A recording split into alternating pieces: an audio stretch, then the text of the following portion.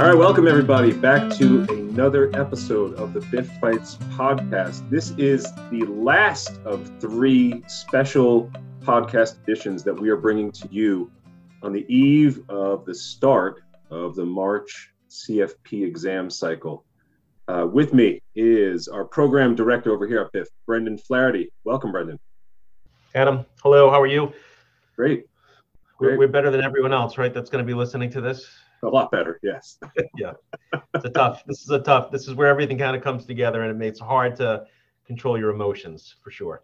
Yeah, which is what we're hoping to save the best little edition of this for last and set you off into that exam, just knowing a couple of good things to fall back on as you're working from question to question. So why don't we just start things off with this question for both Brendan, and I'll add as well. But what is the one thing, if we could distill this down to one key thing that the CFP candidates should keep top of mind when they go into their exam, what would it be for you? So for me, I would say that I would walk in there conceding that you're not going to get a perfect score, right? You're not going to get 100. And so with that, it's all about minimizing the damage that you're going to be inflicted upon you. So as we've said throughout these podcasts, throughout our classes, that this is not a math test, really. It's more of a reading comprehension test. And so your goal is to make sure that you take your time. They give you a more than enough time to take this test, so take your time. And don't let simple mistakes, because you're assuming either at the end of a question or you don't do the job of reading all of the questions, hits you with an X when you should have gotten a check, right? And on something that you know. So it's imperative that you go through an RTFQ and RTFA. So read the full question, read the full answer. And remember, when you see an answer, you have to read all your choices, because just because an answer is correct doesn't mean it's right. So your job is to sometimes to pick the best correct answer. And you may be given a few choices that all fit, but you're going to figure out the one that fits the best. That's great. Yeah, that's simple, right? Just that stuck with me ever since I heard you share that with our students, that it is more of a reading comprehension exam. And yeah, a lot of students have come back and said, yeah, the question almost in some cases was the answer, that I was able to read the question and the question gave me enough to eliminate choices and get to the answer. Well, and that's just it too. So the guess is the standard guess. If you're better off statistically if you have no idea on a question, use the same letter every time you have, I've never heard of this before, answer B or C or D and move on. A statistically is a correct answer less than B, C, or D. So just use this, don't randomize it. Use the same letter for every guess that you make. But if you can, to Adam's point, if you can use the question to narrow yourself down to a 50-50 chance, where you can clearly eliminate a couple of the answers, well, then at that point, try to take the best educated guess you can. Yeah, great stuff. And it's okay. Like, don't keep track of the guesses that you made. You're gonna have a bunch, right? So don't keep score as to how many you think you got right versus how many you think you got wrong. You have no idea what the passing score is for this test, right? So just keep moving through and don't worry about your score. Yeah, great advice. And do you think, this is just going a little bit off of the topic, but I know that you as a practitioner, when you sat for your exam, did you find it difficult to separate what you do in practice from what you saw in the exam? I did when I was studying, for sure, because you just get so conditioned to the reality of things, right, versus the CFP reality of things. And so I had practiced. I didn't have it on my test because I had gone through it so much during the run up to the test. But it is, it's a great point. You want to make sure that you're living in CFP reality in that test environment and not reality, right? Yeah. And that's hard to do too. Yeah. And I think one of the ways that you can get there, and actually if my short list of one is go back to basics to stress the fundamentals. So if you know a concept and you know a handful of facts about it, 7 facts, that go there first before going to what you would do in real life. Go to those bullet points of just what is this, what are the features, what are the benefits, because it's often from there that question writers will build a question out.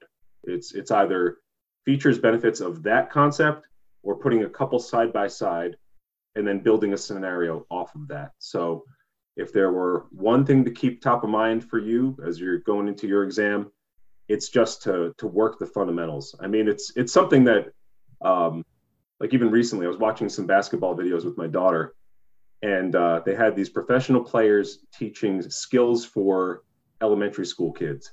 And they said, even at this level, we spend most of our time in practice working on fundamentals. We spend most of our time working on the basics. And just keep that top of mind as well. What are the top 5 things, top 7 things? How does it relate to this? And then use that as your springboard rather than, this is what I do in the real world. This is how I'd handle it. And I think that's a good way to checkmate that CFP world versus real world experience, because there is some discrepancy. There is. And so, Adam, when they're writing these questions, to what level do they write them? Or is this for like a 15-year experience financial planner? Where do they land these things? 3 to 5 of applied personal financial planning experience. So like a baseline. Yeah. That's it. That's 3 to 5 years. And most of the time it's going to be at that level of application. You'll have a couple of identify type of things more. I always think of them more as the FINRA variety. Your Series 7, where it is largely about the facts, and you can kind of hone in to identify the right answer. With the CFP exam, I think writers are encouraged to up the level to application. So you're going to see a lot of scenario-based stuff. And that's where it gets a little fuzzy too, because it's not as obvious as, well, that's on my note card. It's a matter of, I now have to use the note card to springboard into the question and then solve the question with the best answer option. All right. So now we've talked about the one strategy that we'd walk in there with. Mm-hmm. From you and I have done a couple of behavioral conversations in the past. So from a mental standpoint, from a behavioral state, what would you recommend people start to do to condition themselves for this war that they're about to step into? My goodness. I would say hang up your hang-ups, right? That if you walk in there with all the stuff, right? The pressure maybe you put on yourself, just the time, keeping the time that you put in, the sacrifices you made top of mind, and you step into that place, it's going to feel like a pressure cooker. So when you put all of your belongings into the locker, also put your hang-ups in there and just step into there. One of the things that we do with my daughter is we don't really refer to exams as tests. We call them show us what you know, right?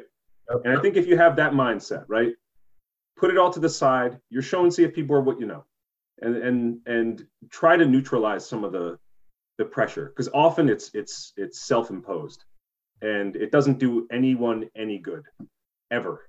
And I know some of that is really deep-seated, but the more you can account for that, the more you can focus on the task at hand and take it a question at a time. But how about for you? So I would say that, well, I would agree. So I think it's great advice, be in the moment. Don't worry about all of the pressure that you're going to put on yourself coming into it and all of the consequences of passing or failing. Like, just you can worry about all that stuff later. For me, I would say that you want to start conceding to the fact that you might pass this test, right? I think we spend a lot of time coming into it like, how am I ever going to know all of this? And how is it possible for one person to know all this stuff? Right. But you should be getting to the point now where you think, you know what, this could happen. Right. Or there's no reason why I can't pass this test. Mm-hmm. And then after you take it, especially for the March test, because you're not getting your results right away, you'll have plenty of time to say, there's no way I passed that test. Right. And that's fine. You can do that afterwards and don't worry about it. But while you're in the room, the couple of days leading up to your test, if you have a couple of days, hey, this thing, I think I've done enough, right? I put a lot of time in, and I think I'm at the point where I can actually pass this test. And there's nothing wrong, superstitious wise, to say I'm going to pass. Yeah, 100%. I think that's awesome advice. And the stats really do back that, right? Sure. I mean, you look at first-time test takers on this, and since 2016, what, 65% of people are somewhere in that neighborhood, yeah, passing, yep. Right? Yeah, and that's an aggregate, right? So that's all the people that have worked really hard and all the people that probably didn't work hard enough, right? And, exactly. And so there'll be people that'll step in this room and they, kind of looked at the stuff once in a while, right? And so they're all counted in that 35% that didn't pass. And so while the number seems like it's a lot, it's in terms of people that really put the time in, I would argue that the pass rate is a lot higher than that national average. Yeah, excellent. A couple more questions came to mind. What did you do on the eve of your CFP exam? Well, so my test was 2 days. Oh, okay. So it was a 4-hour test on Friday and then 2 3-hour tests on Saturday. Oh, that's a doozy. And so I drove up to Boston and got in a hotel room. I looked with contempt at the books, and then I went out to dinner, and much against the recommendations of everybody, had a couple of glasses of wine, and then I took the test on Friday, and I thought I might actually get 100 on this test because my Friday test I thought was pretty easy. And then so we went out to dinner Friday night because there was a group of us that were all taking the test at the same time, and repeated the Thursday night, and then Saturday was punched right in the face by the CFP board. And then I drove home as angry as I probably have ever been professionally, thinking like, I'm not sitting for the bar exam, right? I'm not trying to be an estate planning attorney. And I think you find that the things that you struggle with a little bit on the test, you think are there more than they actually are. Yep. And I was convinced there's no way I passed that test. And then when I got the results 8 weeks later, I had passed. So, I would say that what you don't want to do now, you're having the break in between the two tests, or the two portions of the test. Don't use that time to correct what you think you did in the first part, right? Let that go. There's nothing you can do about it. It doesn't matter. So you want to just use it to lightly go through a couple of things that you might see on the second part, but really use it as a time to decompress and get prepared for the second part of the test. Yeah. What about you? What did you do? You took the test a lot more recently. Than me. Yeah. So it was in the same format as today, more or less. And I had someone that I was working for that said it's a requirement that you call it quits 11, 12 a.m. your time day before. And we have a tradition around here that you have to watch a movie or a TV show, and I log it, and we each get to share after you pass, what everyone, you get the reveal, what everyone else watched. So I remember watching an episode of Seinfeld's Comedians in Cars Getting Coffee, and I think I watched Parks and Rec or something, like something just to make me laugh, because I was scrolling through and thinking like, I don't want to watch anything serious or intense. Terms of endearment. Yeah, right. So that worked, but you know what? The day of the first half was talk about those biases, the recency and primacy. I started out the exam with a long education planning question that had a lot of parts, and that was tough. And I carried that through a little bit too far into that half. And I ended with a really, really challenging disability insurance that had a lot of moving parts. And I remember stepping out of the place. I called my wife and I was like, I honestly don't know about this. Like, I really don't know about the odds. And in hindsight, it was that recency primacy. Everything in between was just fine. But I remember this started out like a beast and this half ended like a beast. Therefore, this whole thing must be a beast. Yeah, and that's funny because I remember when I sat for my my prep course for Series 7, Yeah. The guy that taught it said that if I wanted to decrease the pass rate for any standardized test, I'd make the first 10 questions the hardest questions on the whole test. Yeah. And I guarantee you it'll, because people will just quit. They'll just say, oh, well, this obviously was a bad idea. Yeah. And so every question is its own individual system of points. And they all count the same amount, whether you think they're hard or easy, they're all worth the same. So they're all important. Yeah, that's great. No bonus points. You don't get any extra credit. Those two I just discussed were the same as the simple 20-second questions, and I got it, questions in between. Right.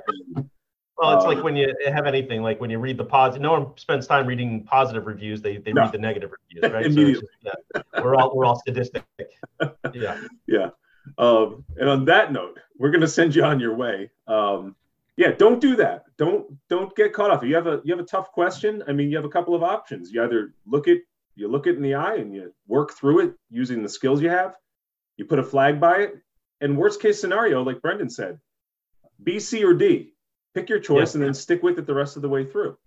And know that you have some margin here. You're not going to get the 100 like Brendan mentioned, and you can get a couple wrong and 4 weeks down the road get that preliminary pass. Yep, and so which is good, because then you don't have to like you're pushing a nuclear button when you push the finish button, right? At least I knew when I hit the submit button that there was no consequence to it. So you all have even though it feels like it's not a luxury, you have the luxury of being able to do that and then ruminate on it for the next month and a half. The longest 3 seconds that you'll have professionally are when that little wheel is spinning when they're about to reveal the results. So you don't have to deal with that. Nope. But thanks for the time, Brendan, and thanks for the great advice here. And we're just wishing all you the very best. Be sure to keep us. Good luck. Yeah. Let us know how you do. Let us know how that worked out, and looking forward to talking more about how this exam went for you. And having you join the ranks of the CFP world. That's right. Do a little welcome aboard party once we find out down the line. But for now, take care. Thanks for tuning in to these special editions of the Biff Bites podcast, and we'll talk to you soon.